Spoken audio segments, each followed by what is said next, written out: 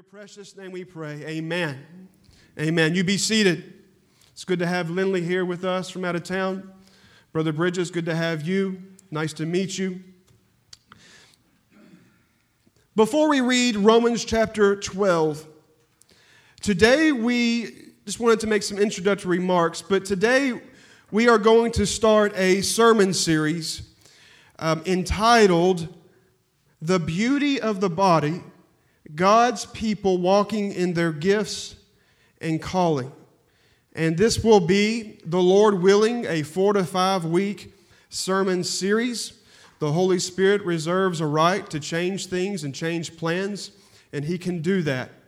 But I just wanted to introduce this series, if you allow me to do that, before I get into today's sermon and explain to you where I'm coming from, the need for this subject matter, and just express to you what the Lord has laid upon my heart and share my heart upon this subject.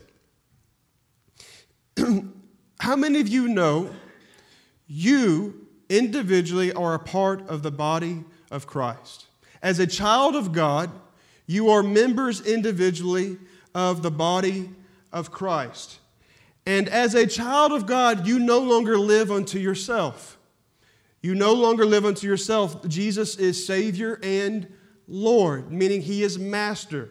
He is the Master over my life. He is Lord over my life. And so I no longer live unto myself, as that song just said. My life is not my own. I've been purchased by the blood of Jesus Christ. But there is a beautiful thing that happens, that when you are born into the kingdom of God, not only are you generally placed into the kingdom of God, but you are placed into the body of Christ, this mystical body of Christ, how that every single Christian throughout all of time and throughout all the world is connected because of their common faith in Jesus Christ. And you have a special place in the body of Christ. And the analogy is made throughout the New Testament by Paul. And he calls the church Jesus' body, and Jesus is the head. And just as the body has all kinds of various members and different systems that make the body function, so are we individually in the body of Christ.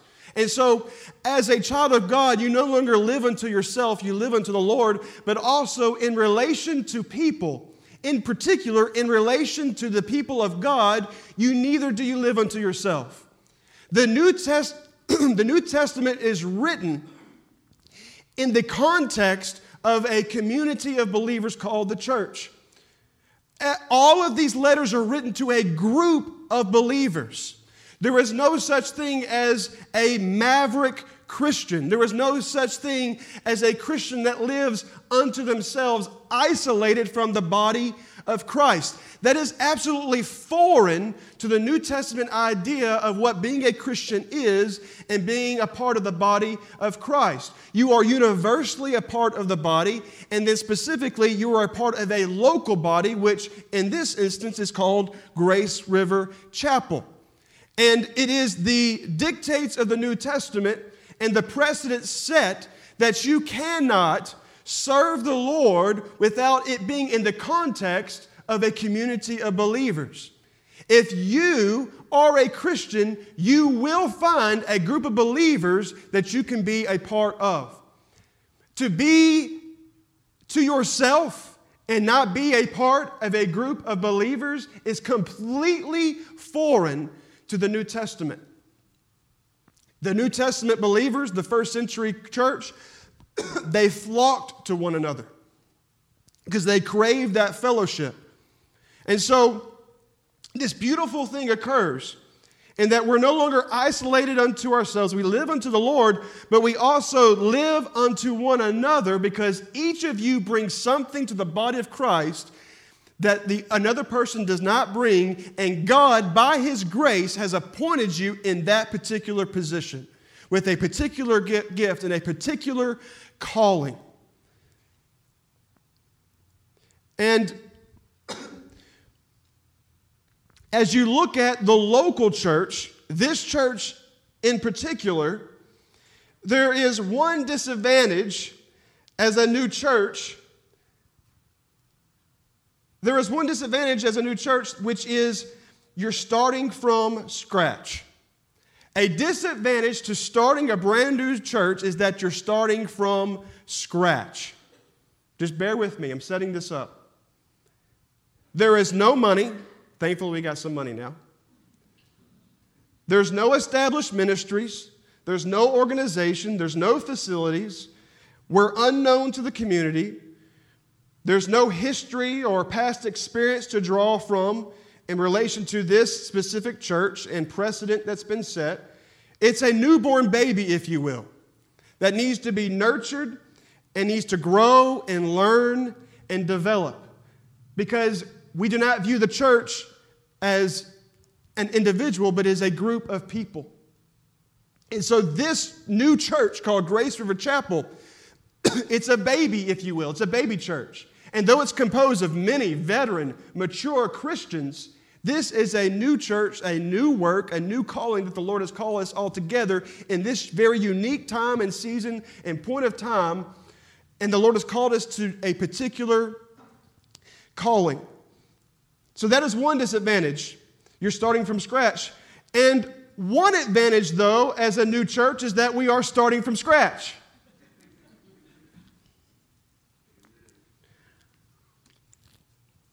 We have the wonderful opportunity to build from the ground up and do things right. That is, from a biblical foundation and perspective. There are no bad habits or precedents that have been set. We've been in existence for 2 months. There are not yet any hills of tradition for us to fight and die on with the mantra, well, that's how we've always done it. Right? And these two, this advantage and this disadvantage of starting a new church, starting from scratch, it sets us up in a very unique situation. But this brings me to the purpose of this sermon series. We are a baby church, if you will, and we're just getting our legs under us, if you will. And there are things to be done and things to be established and things to be facilitated and delegated. And it is my desire through this sermon series, which is birthed from the great necessity that the people of Grace River Chapel, that we function as a New Testament church pursuant to the standards and norms of Holy Scripture. It is absolutely important that each of us individually understand our call and our place in the body of Christ. If you want this church to thrive and to grow and to be a blessing to you and to be a blessing to anybody that you bring, all of us have to come to this place with the understanding, I have a place in the body of Christ, and I am not called to simply be an observer from the sidelines, but I am called to be an active participant in the body of Christ. And so this is a call to action. This is us coming to the realization that there are many things that the Lord has blessed us with and many great distance that He's brought us from, but there's still work to be done, and there are still things for us to give ourselves to. And I want you to know, as your pastor, I do not consider this church to be run by one man. It's not a one-man show. It is each and every one of you providing and meeting the needs of one another, because I cannot meet all your needs. But if every person is playing their part, using their gifts, walking in the role and the calling that the Lord has called them to, there will not be a schism. There will not be any hurt in the body, because each of us are looking out and caring for one another. And what I want to do is try to instill this in us, that we are called to be an active participant in the body of Christ universally, but in particular to this local body called Grace River Chapel. And I want you to know the Lord has a place for you.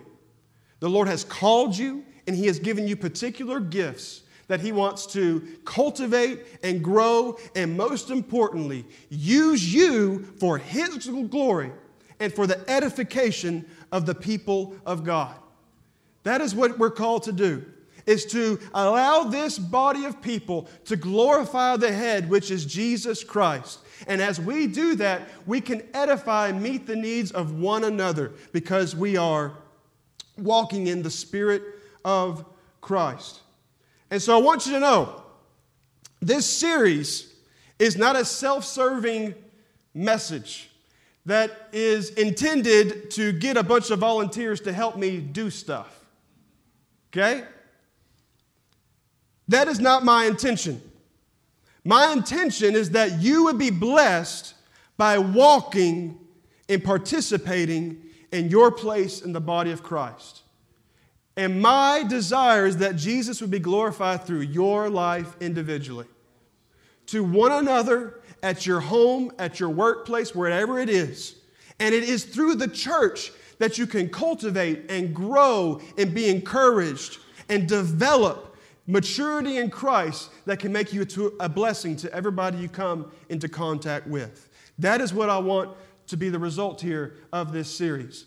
That all of us would see the beauty of the body of Christ, that we are active participants, and we would walk in the gifts and callings He's called us to. Because I can't do everything. No one of you can do everything, because I don't have all the gifts laid out in the Word of God. But all of us collectively are a beautiful thing to behold. All of us collectively. And so nobody here is insignificant. It doesn't matter if you've been a Christian for 1 year or 1 decade. All of us have something we bring to the body of Christ that can glorify Him and bring edification to one another. So very quickly, before we look at Romans 12, my goal is that this 4-week series would produce several things in the life of this church. First and foremost, a white-hot devotion and love unto the Lord for His service.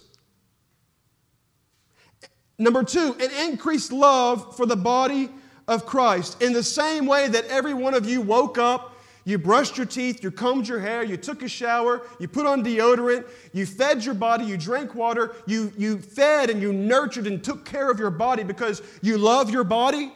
I want us to come to that place where we love the people of God so much that we don't want to harm it.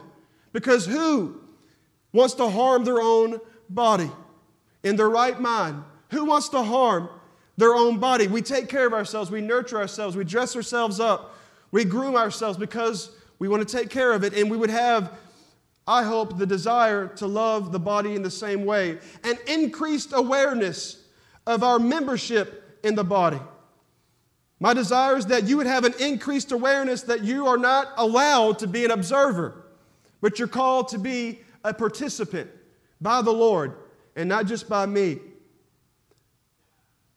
Another, that the leadership would discover the gifts and callings of the members. There are some of you, I don't know everything there is to know about you, and I want to know what the Lord has called you to, what gifts He's given you, what your talents and abilities are, what resources the Lord has put into your hands, and I can't know that unless we seek it out. And I want to, as your pastor, I want to be a part of the process to cultivate in your life the gifts of God. I want to understand and acknowledge and see what the Lord has called you to. And it's a responsibility of me to allow the Lord to use you and not control everything and manipulate everything, but allow the Lord to use all of us. So I, as the leader, want to come to that knowledge of each individual. That we would respond to the command to glorify Jesus and serve the church by walking in our gifts and calling, and ultimately, that there would be no schism or break in this church body because we all mutually care one for another. Those are some of my hopes and desires and goals from this series. The beauty of the body, God's people walking in their gifts and calling. So if you looked at your bulletin, on January 12th, there is something called Find Your Place at GRC. That's January 12th. And on that day, we will be distributing to you 2 packets, 2 sources of information. The first packet is a new members packet. The second packet is a volunteer commitment form. And in that first packet, it will be, among other things, it will include a questionnaire that will allow us to know your heart, allow you to share things concerning yourself that you can fill out on this questionnaire that otherwise we wouldn't know unless we sit down with you individually and learned a great deal about you so we can get a good understanding of each individual and maybe the gifts in their life. And also, there will be a volunteer commitment form that we will hand out. And all this is just a form that lists all the avenues of ministry in which you can be involved. What we are asking as leadership is that you would find some place in this body of Christ to serve. Whether it be an usher, a greeter, whether it be in the children's ministry, youth, young adults, media, music, whatever it is, all the multiple facets and multiple ministries representing this church, we want to provide an opportunity to you to respond and say, I want to serve the church in this capacity. And that's all that packet is. It's a commitment form where you will commit for 1 year that you will give your time, your efforts, your resources to that place of ministry, and it will allow you to be used in the Lord. Does that sound okay? Because there are some people who want to do things in the church, but they don't want to go up to the pastor and say, can I do this? Right? First of all, maybe they're shy. Maybe they don't want to be rejected. They don't want to be presumptuous. And so if we can provide to you, here is an open door, an opportunity for you to serve this church.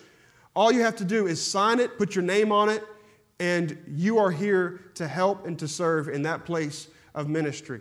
And so that is where we are at, and that is just some introductory remarks concerning this series, concerning the body of Christ, concerning our usage in the body of Christ. And so this brings us to Romans chapter 12. I don't believe I'm going to finish this sermon. We're only looking at verses 1 and 2, and I don't intend to be long. But Romans 12, 1 and 2. Before we start looking at Romans 12, 8, or 3 through 8, or 1 Corinthians 12, or Ephesians 4, that talks about the ministry gifts and the gifts of the Spirit and how we're used in the body, I want us to get down to the crux of the foundational principles of what will allow you, what will encourage you to serve the body of Christ. And we will take this from Romans 12, 1 and 2. Read with me. I beseech you, therefore, brethren, by the mercies of God, that you present your bodies a living sacrifice, wholly acceptable to God, which is your reasonable service. And do not be conformed to this world, but be transformed by the renewing of your mind, that you may prove what is that good and acceptable and perfect will of God. Now, if you were to continue to read on verses 3 through 8, it talks about the grace given to Paul, the grace given to each member of the body of Christ, the measure of faith given to us, and that we should all, as members of the body, should function in such a way where we minister our gifts by the measure of faith that we have one to another. But before I even get into verses 3 through 8, the foundation of all of this, the foundation for Christian service, is that you first and foremost would have a white-hot devotion to the Lord Himself. That if you will be motivated, encouraged to serve the church, to be active, it has to be predicated upon your love and devotion to Jesus Christ. Your deep passion for the Lord, your intimate relationship with Him. The fact that your life is a living sacrifice laid down for the Lord. You see, I can try, as a leader, as a minister, I can try to manipulate you to do things that I want you to do in this church. I can manipulate you to serve in the church by using motivational techniques. I can do this by cleverness or even charisma, that you're not following Jesus necessarily, but you're following a personality, a cult of personality, if you will. I can even manipulate you and get you to do things out of fear. There's all kinds of ways that leaders and sadly pastors can get their people to do things and to be a part and be an active part of the church. But I want the basis for everything that we do here today, taken from Romans chapter 12, to be from the place of white-hot devotion to the Lord. An absolute, utter surrender, absolute, utter giving and laying down of ourselves into the service of the Lord. There's no such thing as half-baked Christians. You're either all in or all out. Are there degrees of devotion as a Christian? Yes. Are there temptations to allow boredom and complacency to set into our lives? Yes. Are there times where in this moment in your life that maybe you were more devoted in times past? That's possible. But you're either committed to the Lord or not. And my desire is that you would be so committed, so devoted to the Lord, that you have such a singleness of mind, that you love Jesus so much, which is the head. And because you love Jesus so much, who is the head of his church, then you will do anything for the body. Because you love the head, you love the body. You cannot say you love the head and you do not love the body. It doesn't work that way. It does not work that way. So I want to get down to the foundation of the matter. And that is us living as living sacrifices unto the Lord. When you look at the life of Paul, when he was on his way to persecute Christians on the Damascus Road, we know that in Acts 9, Jesus appeared to him in a bright, shining light and spoke directly to him. An amazing manifestation of the person of Jesus Christ. He spoke clearly and outwardly so that Paul could hear, he could see, and the result is that he was left in a stupor and he was blind. And all the men with him were absolutely amazed. And it was in this place that Paul was called out of his place of persecution of the church and called to service unto the Lord. But he was not transformed that day by the manifestation of Jesus in a bright light. He was not transformed alone by the manifestation of Jesus in a bright light. Many people saw Jesus in physical form and were never changed. Many people saw him do miracles and mighty works of supernatural wonders and signs and were never changed. It was not this marvelous light. It was not the manifestation of Jesus in form. And it was not the speaking of Jesus that changed his life. It was not the manifestation, but it was the revelation of Jesus Christ made real to his heart. He saw Jesus for who he was. And the same man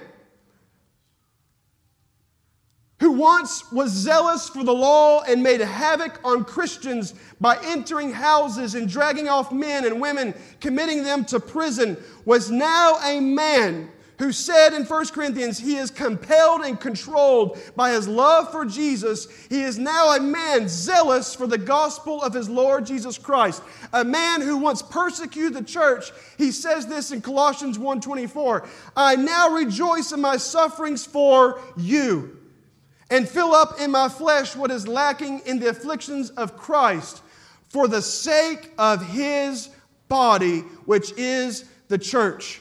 I rejoice in my sufferings for you. I once was the source of suffering and persecution to the church. And then the transforming power of Jesus Christ interjected into my life, and it changed me from the inside out. And now, just as zealous as I was to persecute Christians, to persecute people who were disciples of Jesus Christ, now I am so zealous for that same Lord that I have the suffering of Jesus Christ in my very life. That is not a social religion. That is not some little club that you go to for an hour and say, I went to church. That is a life of giving and sacrifice and devotion. That is a life transformed by the revelation of Jesus Christ made real to him. In 1 Corinthians 15:9, he says, "For I am the least of the apostles, who am not worthy to be called an apostle, because I persecuted the church of God. But by the grace of God I am what I am, and His grace toward me was not in vain."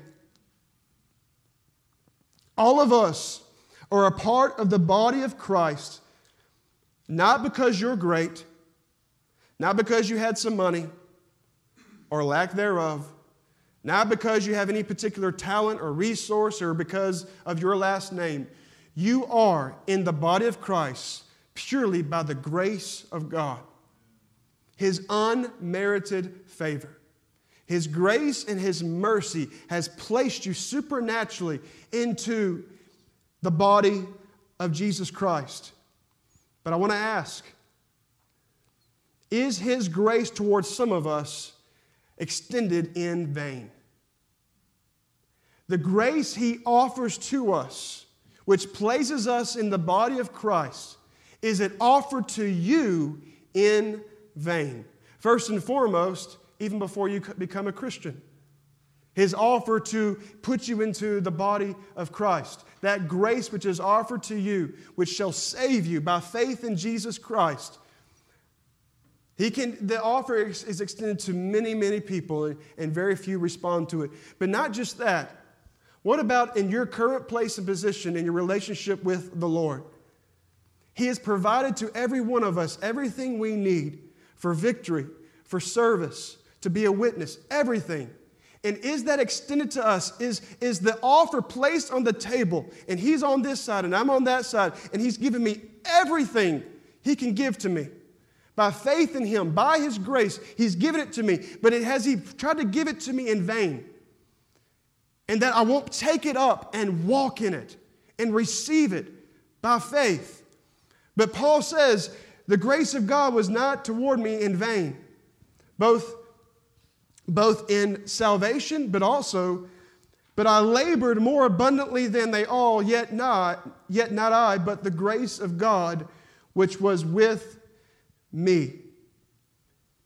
What compelled and controlled Paul to go from persecuting and throwing men and women into prison who were Christians, and he himself writing some of his letters in prison himself, was this surrendered and consecrated life to his Lord Jesus Christ. And so here is really what I want us to understand here today. If you don't hear anything else, this is really the biggest point, the main point I'm trying to make here. You see, the Lord utilizes and leverages our weaknesses, our inadequacies, and our shortcomings for His glory when it is accompanied by the absolute surrender of a humble vessel. But He cannot and will not use a prideful vessel. God resists the proud but gives grace to the humble. And if we can be utterly surrendered to the Lord, we will be used in His kingdom as He so chooses. The Lord, your weaknesses and your inadequacies and your shortcomings, that is no problem for the Lord. He can leverage that and He can use that for His glory. As a matter of fact, if you happen to be rich in the top of your class and have everything going for you and look really good, the Lord can still use you too. Because it's usually the lowly, the insignificant, the outcast that God uses, because He gets greater glory from the lowly. He gets greater glory from those who have tons of inadequacies and tons of weaknesses in themselves. He can still use that. That is not a roadblock to the Lord using you.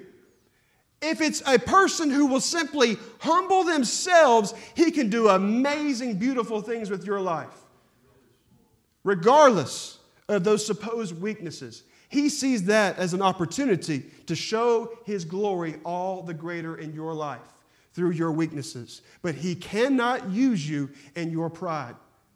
He cannot use you in your pride. So you don't have to worry about, oh God, can you use me? Will you use me? He will use you as long as you are that humbled, surrendered vessel. In the same way that this microphone is utterly surrendered into my hand and I can wield it as I want, and if this microphone had a mind of its own and it wanted to run away, I could not use it, could I? No way I could use it.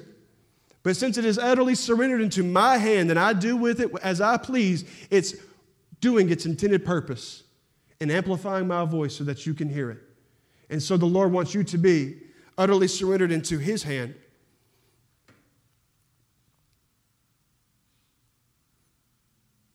It is this useful state of humility, as a raw lump of clay injected with humility, which is then made moldable in the potter's hand.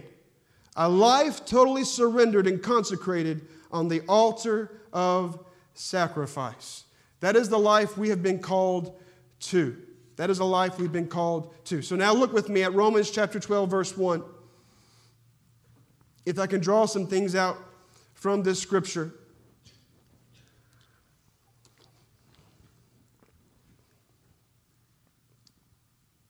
I beseech you, therefore, brethren, by the mercies of God.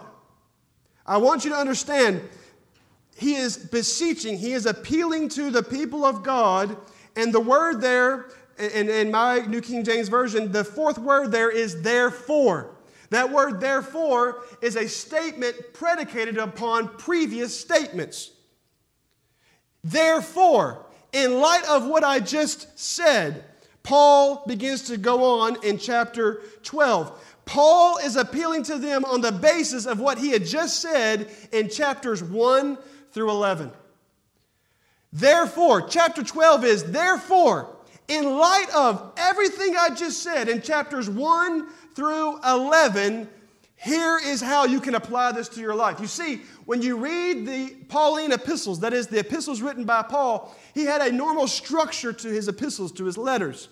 Generally speaking, the first half was doctrine. It was theological truths. The second half was the practical application of those doctrinal truths. So Paul would take these lofty, deep, wonderful theological truths and doctrines, espouse them, declare them, teach them, and then in the second part of his letters, he would say, okay, here is how you apply this to your life. Here is how you practice it. Here is what it looks like when you apply this doctrine, this teaching, this instruction to the Christian life. And Romans is just the same. Everything that Paul has said in Romans 1 through 11 is setting him up for chapters 12 through 16. Chapters 12 through 16 is all about daily Christian living. Daily practical Christian living. Applying everything that was said in chapters 1 through 11. And chapters 1 through 11, Paul sets out some of the most marvelous theological truths that is unlike any other book of the New Testament. If you are a student of the Bible, you will understand exactly what I mean. Scholars call the book of Romans the Alps of the New Testament. It was the height of Paul's revelation in the Lord Jesus Christ, and he revealed more than anything concerning the gospel in the book of Romans. And it was primarily chapters 1 through 11 where he touted these doctrines and this revelation he had received from the Lord Jesus. And that is the basis and premise upon which he begins chapter 12. But just as a matter of fact, just to express to you the loftiness, the greatness of the book of Romans, okay, which many of the truths that you and I espouse for Christian doctrine, or many of those things are taken from the book of Romans. The course of Christian history was changed by the book of Romans when a man called Martin Luther, when he discovered that it is those who are of faith are justified. That you are justified by faith and not by works. It's when a man rediscovered the word and primarily reading the book of Romans, Martin Luther started a reformation. A reformation which started the Protestantism or the Protestant Reformation. But just listen to this very, very, very, very closely. Martin Luther praised Romans as it is the chief part of the New Testament and the perfect gospel, the absolute epitome of the gospel. Luther's successor, Philip Melanchthon, called Romans the compendium of Christian doctrine. John Calvin said of the book of Romans, when anyone understands this epistle, he has a passage open to him to the understanding of the whole Scripture. Samuel Coleridge, English poet and literary critic, said Paul's letter to the Romans is the most profound work in existence. Frederick Godet, 19th century Swiss theologian, called the book of Romans the cathedral of the Christian faith. And Richard Lenski wrote that the book of Romans is, beyond question, the most dynamic of all New Testament letters, even as it was written at the climax of Paul's apostolic career. And so, therefore, in light of everything I just expressed to you in chapters 1 through 11, therefore, I beseech you, therefore, brethren, by the mercies of God. If you were to summarize chapters 1 through 11, it would be this: God's mercy. That is the prevailing theme. That is the summary of the first part of this wonderful Alps of the New Testament called the book of Romans. God's mercy. God's mercy. The call to action in chapter 12, beginning in chapter 12 for Christian living, all the way to chapter 16, are rooted and built on the truths of chapters 1 through 11. Paul is saying you can sink your roots in these things and Christian fruit will be produced in your life. This is the foundation you can build on. And he sums up the foundation with the phrase, the mercies of God. I appeal to you, therefore, brothers, by the mercies of God. And that's what sums up the first half of the book of Romans. The mercies of God. God has been merciful to us through the death, the resurrection of Jesus Christ. That because of Christ, those who believe in Him are justified by faith and reconciled to God and have the hope of everlasting joy. And so there is therefore no condemnation to those who are in Christ Jesus. Who is to condemn? Christ Jesus is the one who died. More than that, who was raised, who is at the right hand of God, who indeed is interceding for us. The summary of the first part of Romans is God has been merciful to you. You were an enemy of God. You were a wretch. You were a sinner. You had transgressed the law of God. You were not a child of God. You were not a counterpart to God. You were an absolute enemy to the Lord. And in light of His mercies, I beseech you, I appeal to you, in light of what the Lord has brought you out of, in light of the miry clay He has brought you out of, in light of Him delivering you from sin, in light of Him delivering you from drug addiction, in light of Him delivering you from a broken marriage, in light of Him delivering you from addiction, in light of His great and marvelous mercy that is lauded in the first part of Romans, I appeal to you by the mercies of God, so you therefore present yourselves as a living sacrifice.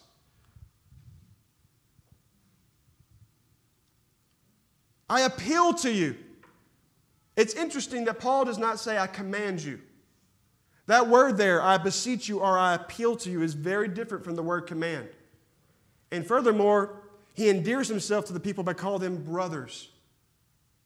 The very spirit, and there's a certain winsomeness in the way he approaches this, in that he is endearing himself on the same level, though he could espouse apostolic authority and command them to live lives of holiness and sacrifice. He is saying, he's getting next to them and saying, I'm a fellow brother of yours, and I plead with you, give your life utterly and completely to the Lord in light of His marvelous mercies, which I have just lauded. And so it is the spirit of graciousness and mercy that he's pleading with the people. Don't you know that the goodness of God leads you to repentance, he says earlier in the book of Romans. And so when you read verses 3 through 8, how that we're supposed to respond and act to people, that we are supposed to be ministers of mercy then. That we ourselves are supposed to take on the image of Jesus Christ, the nature and spirit of Jesus Christ. And we ourselves are to walk in this same spirit of mercy and graciousness and bringing wholeness and wellness to every person we come in contact with. But before you can give and be a minister of mercy, you first have to come to the place of worship. And that's where he says, I appeal to you by the mercies of God that you present your bodies as living sacrifices unto the Lord.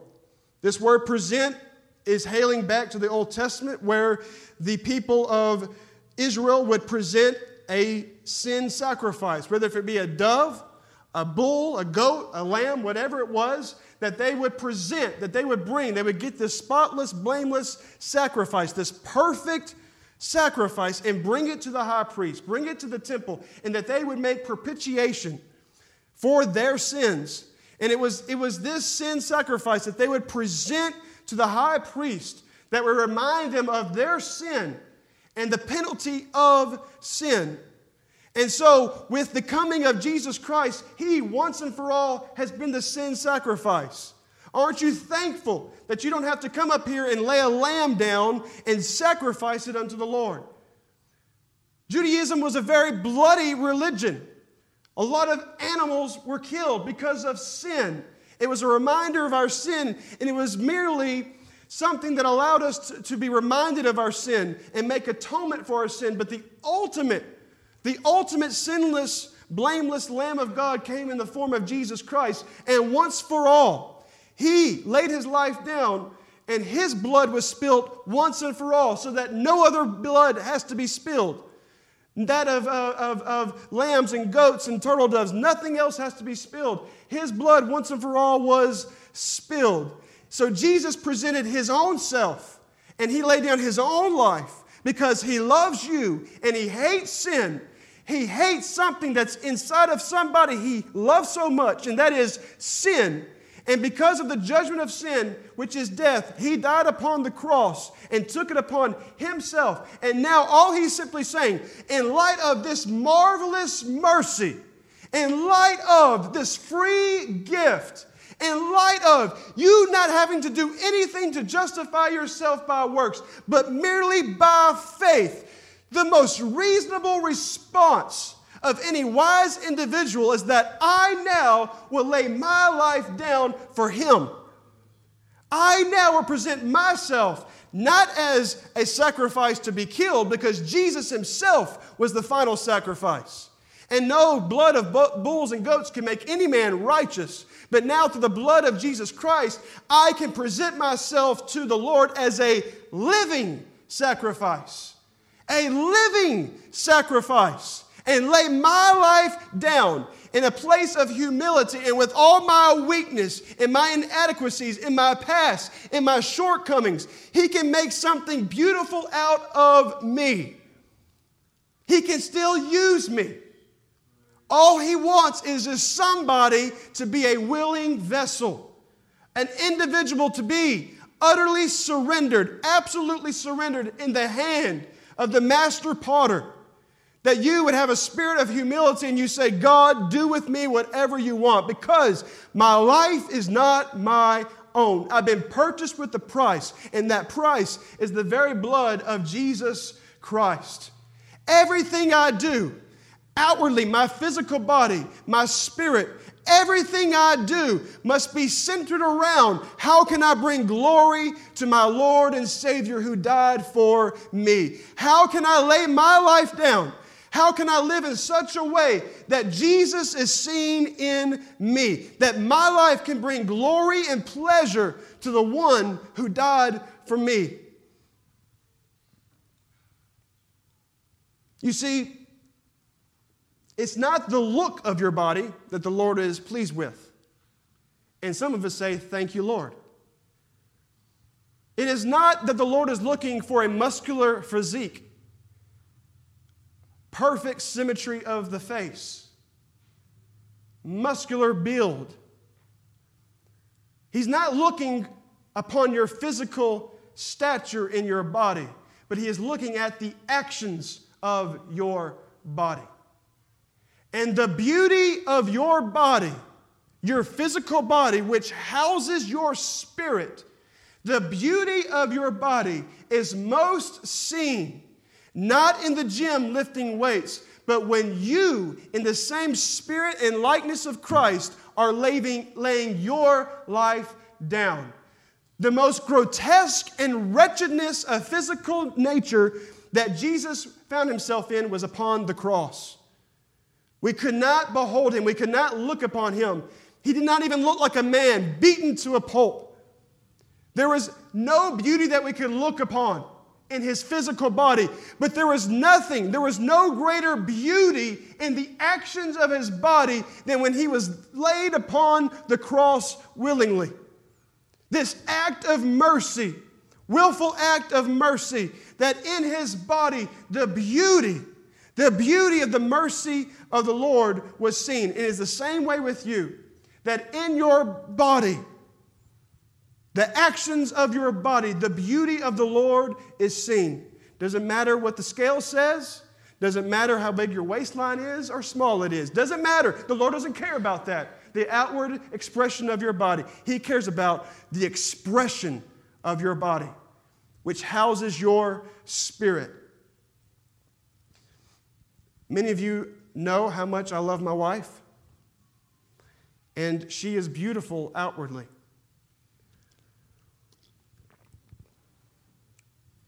And even more so, though, she is beautiful inwardly. I am never more attracted to my wife than when I see her ministering to people. And if you've ever been ministered to by my wife, you know exactly what I mean. When you see her and her compassion and love for people, and the way that she expresses and ministers to people, I just sit there and watch her in awe. I really do. I really do. That is extremely attractive to me. And on top of that, an added bonus is she's beautiful outwardly. I appreciate that, Lord.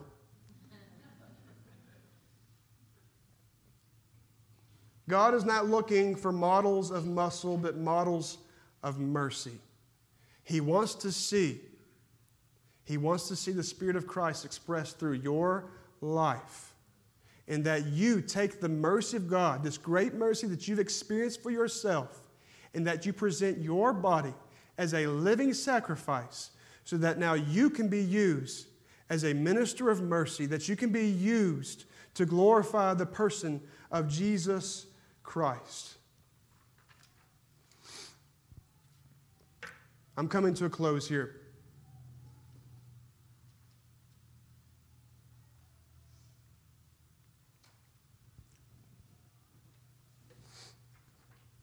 Romans chapter 6. Paul, earlier in the book of Romans, discussing the nature of sin and its dominion over us. In verse 13, he says, "And do not present your members as instruments of unrighteousness to sin, but present yourselves to God as being alive from the dead, and your members as instruments of righteousness to God." This is the exact same word that he just used in Romans 12. "For sin shall not have dominion over you, for you are not under law, but under grace."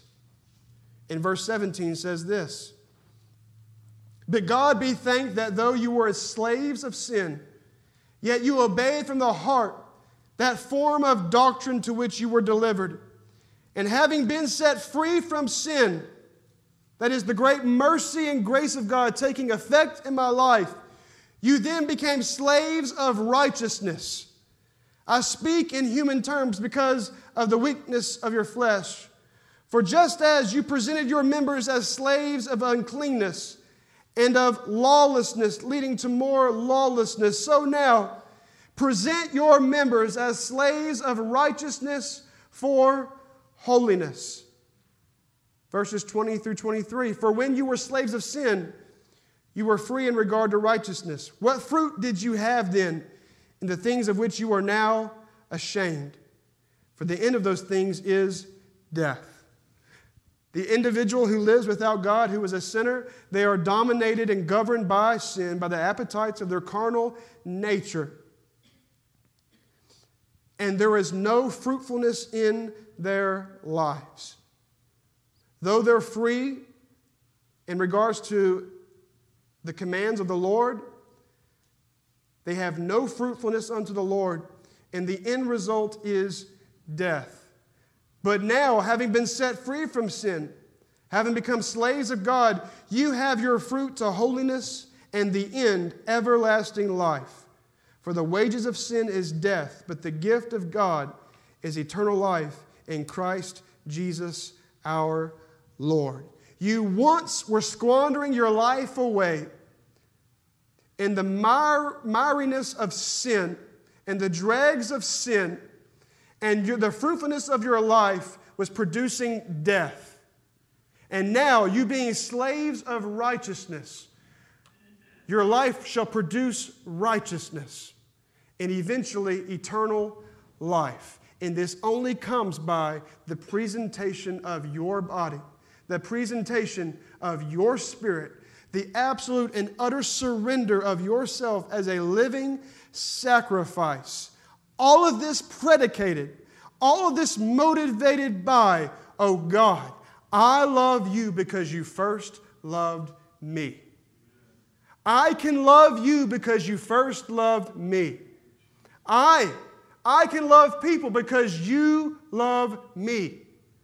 I can be a minister of mercy because I've experienced your mercy. And now I'm fully and absolutely devoted to you. Steve, if you could come help me.